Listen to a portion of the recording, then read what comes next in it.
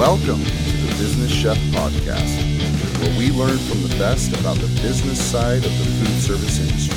Do you make food? Then let us help you make money doing it. Want to connect with us? Check us out at Make Food Make Money on Instagram or Facebook, or email us info@businesschef.org. Ladies and gentlemen, boys and girls, children of all ages, I, of course, am your host, Chef Sean Boucher, with another edition of the Business Chef Podcast. I am excited about this one. This is a great conversation that me and my good friend Bill Cross had about a little endeavor that he entered into that is pretty interesting to me, and I think will probably be pretty interesting to you. That is licensing food abroad.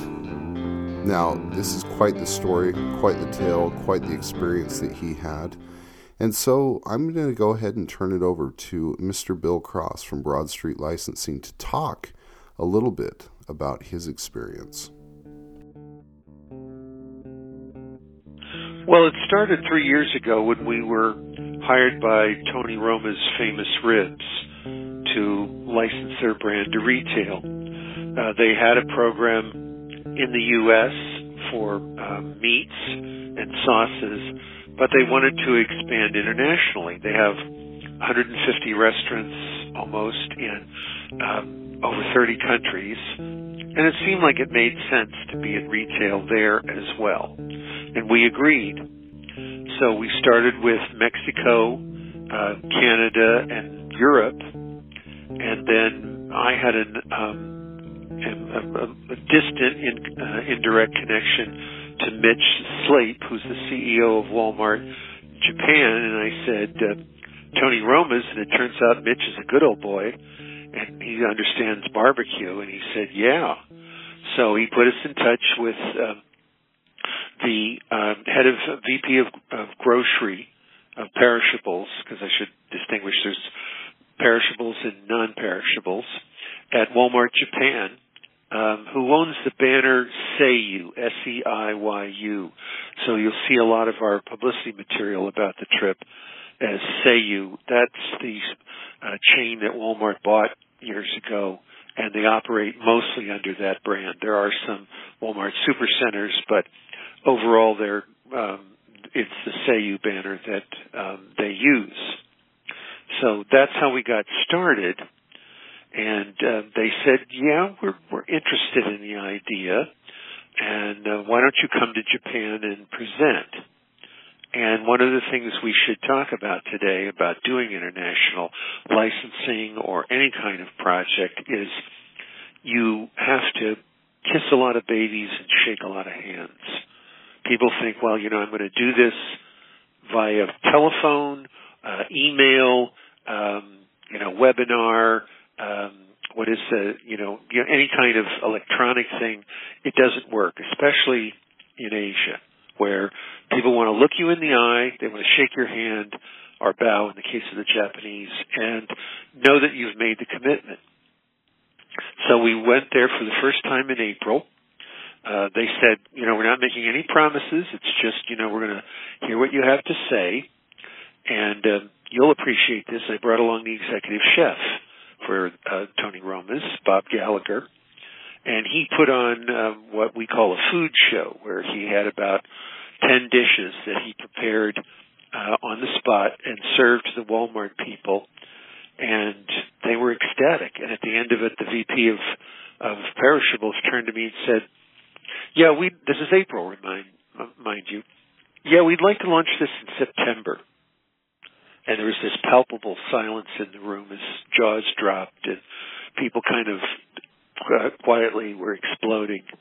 And I looked at him and I said, sure, thinking, okay, if we don't make September, maybe we'll make October or November. And we actually did make it short 3 days on October 3rd.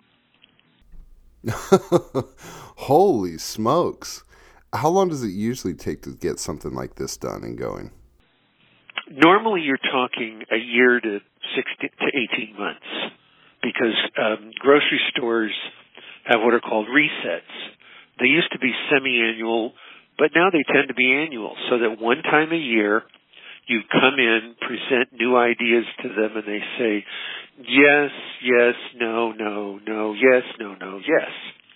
And those are the new products that end up in their assortment.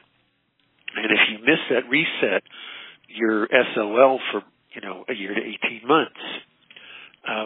We are always worried when doing a licensing program about what's called licensing fatigue, where someone sets out on the journey and they think it's going to be, a mile or two, and it's really 100 miles to get there, with all kinds of things that you have to deal with, which we could talk about in a minute. And suddenly they get into it and they say, you know what, the juice isn't worth the squeeze for us, we'll pass. And that's what you're always worried about. So the longer the rollout, the more the chance you have for licensing fatigue to set in, or any kind of project fatigue. Yeah, I can see that. That definitely makes sense. You don't want to drag your feet. When someone says yes, move on it. Do it right then and there so that that fatigue doesn't set in. So talk a little bit about some of the unique challenges for this. I'm sure there were cultural things, potentially different laws and things of that nature that you had to follow. Talk about some of those things. Well, first and foremost, and most obviously, is the language and cultural barriers. I speak fairly fluent Chinese, but I don't speak much Japanese at all. It's a long story about the Chinese. We won't get into it.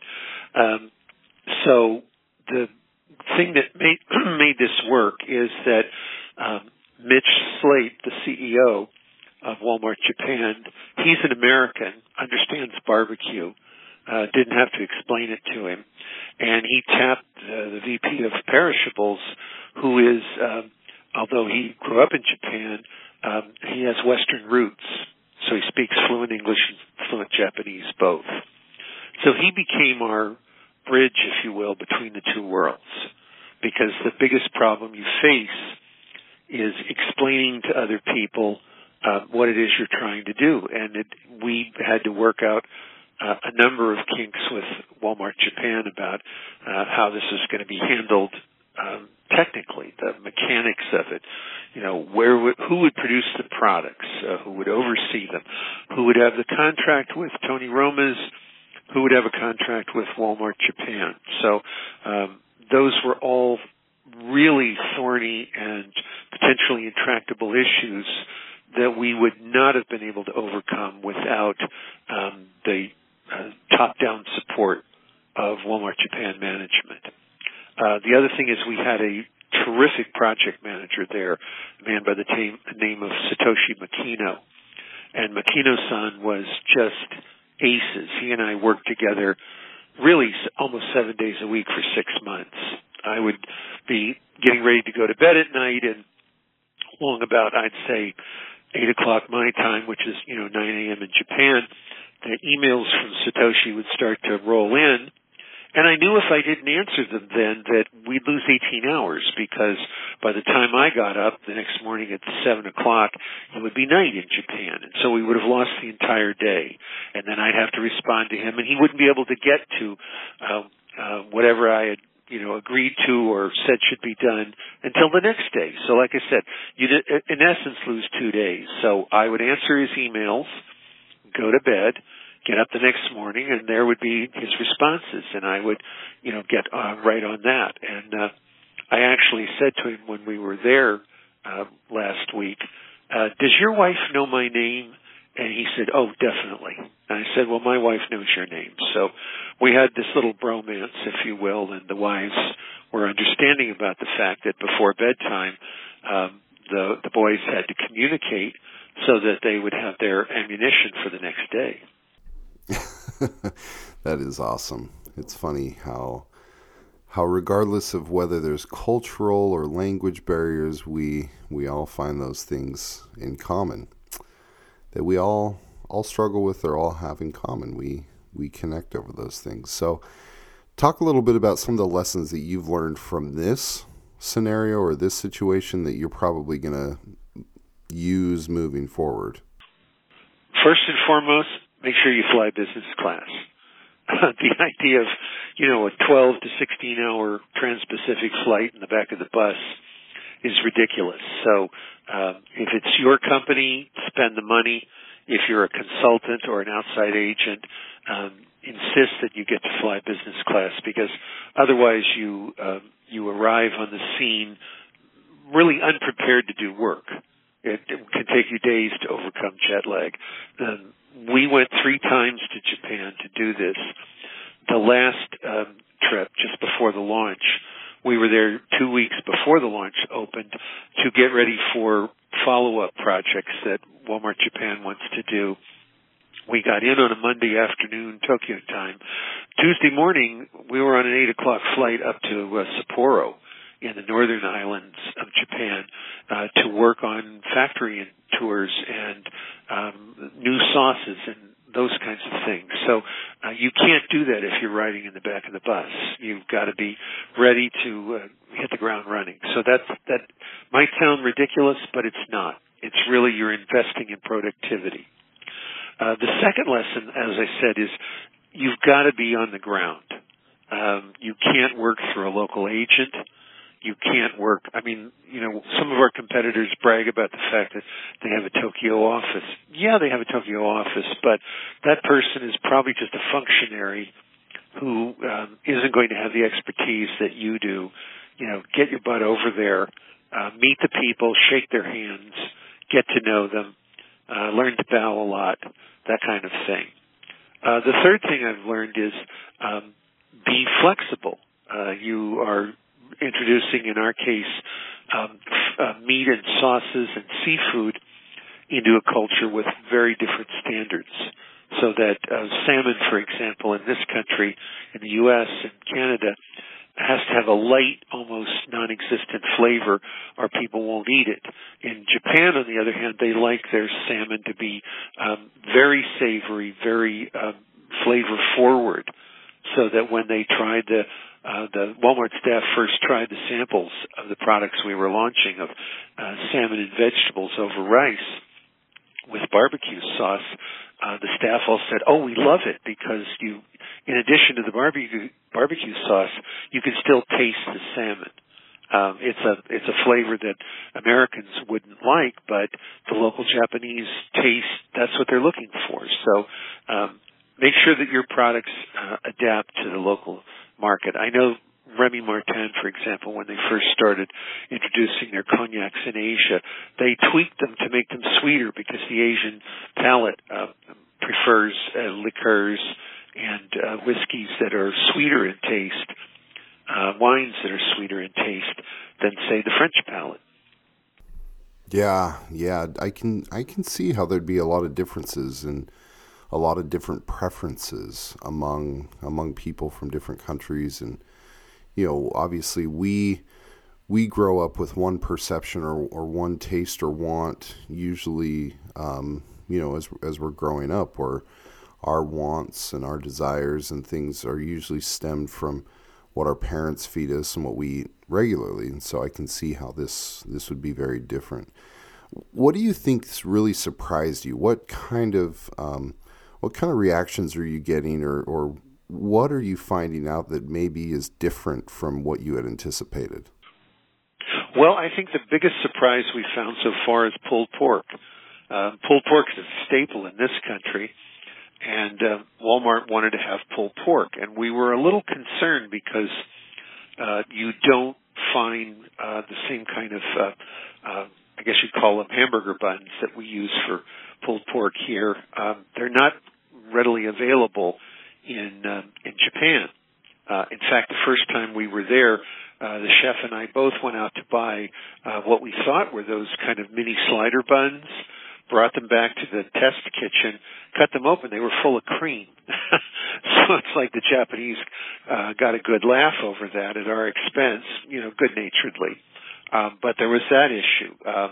They don't have harada buns. I mean, harada buns are all the rage here at Japanese restaurants, these kind of very diaphanous and sticky white buns that are often filled with some kind of meat. that again is rare in Japan. And believe me, I could talk for an hour about how different Japanese sushi and American sushi are. So we were down to, well, what would the local customer eat pulled pork on? And they said, well, it could go very well over rice. And number two, people will just use bread, local, sliced bread. So the chef and I were really skeptical about this and really concerned. And now, 2 weeks into the launch, the pulled pork is flying out the door. And the Japanese consumer is saying on social media, this is so wonderful. I tried pulled pork when I was in America. There's no pulled pork in Japan, and now I can get it every day. So those are the kind of surprises you run into, that you think it's going to be one way and it's going to be another, and just be prepared to change direction.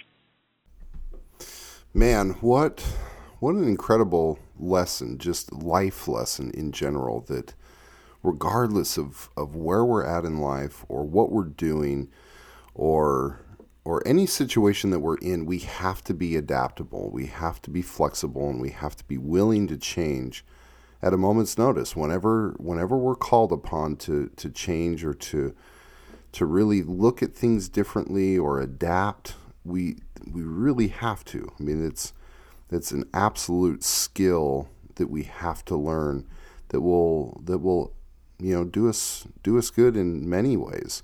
Being able to be adaptable and change that is definitely a skill and a life lesson we all have to learn. So, before we go, give us your final thoughts on the trip and the whole situation. It was a hell of a 3-week trip. We were 2 weeks in Japan, another week in Hong Kong, China, and Australia, visiting licensees and prospective licensees there. And all I can say is we're very grateful to the support of Roma Corp, the parent company that owns Tony Roma's, for believing in us and letting us do our thing. We went over with the CEO, Brad Scher.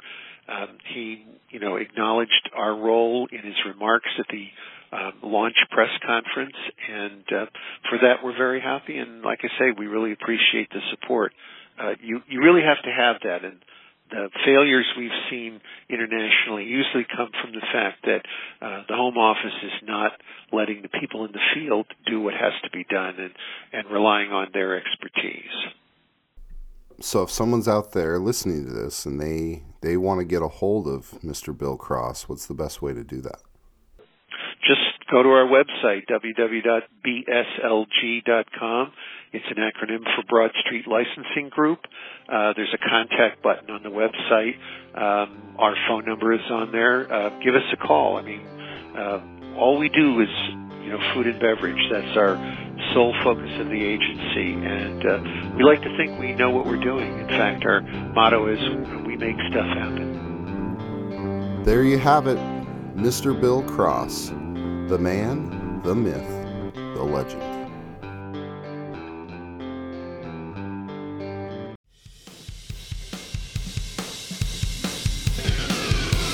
Hey, thanks for sticking around. Be sure to share this podcast with your friends, family, co-workers, or anyone who's interested in making food and money. And when you get a second, give us a review.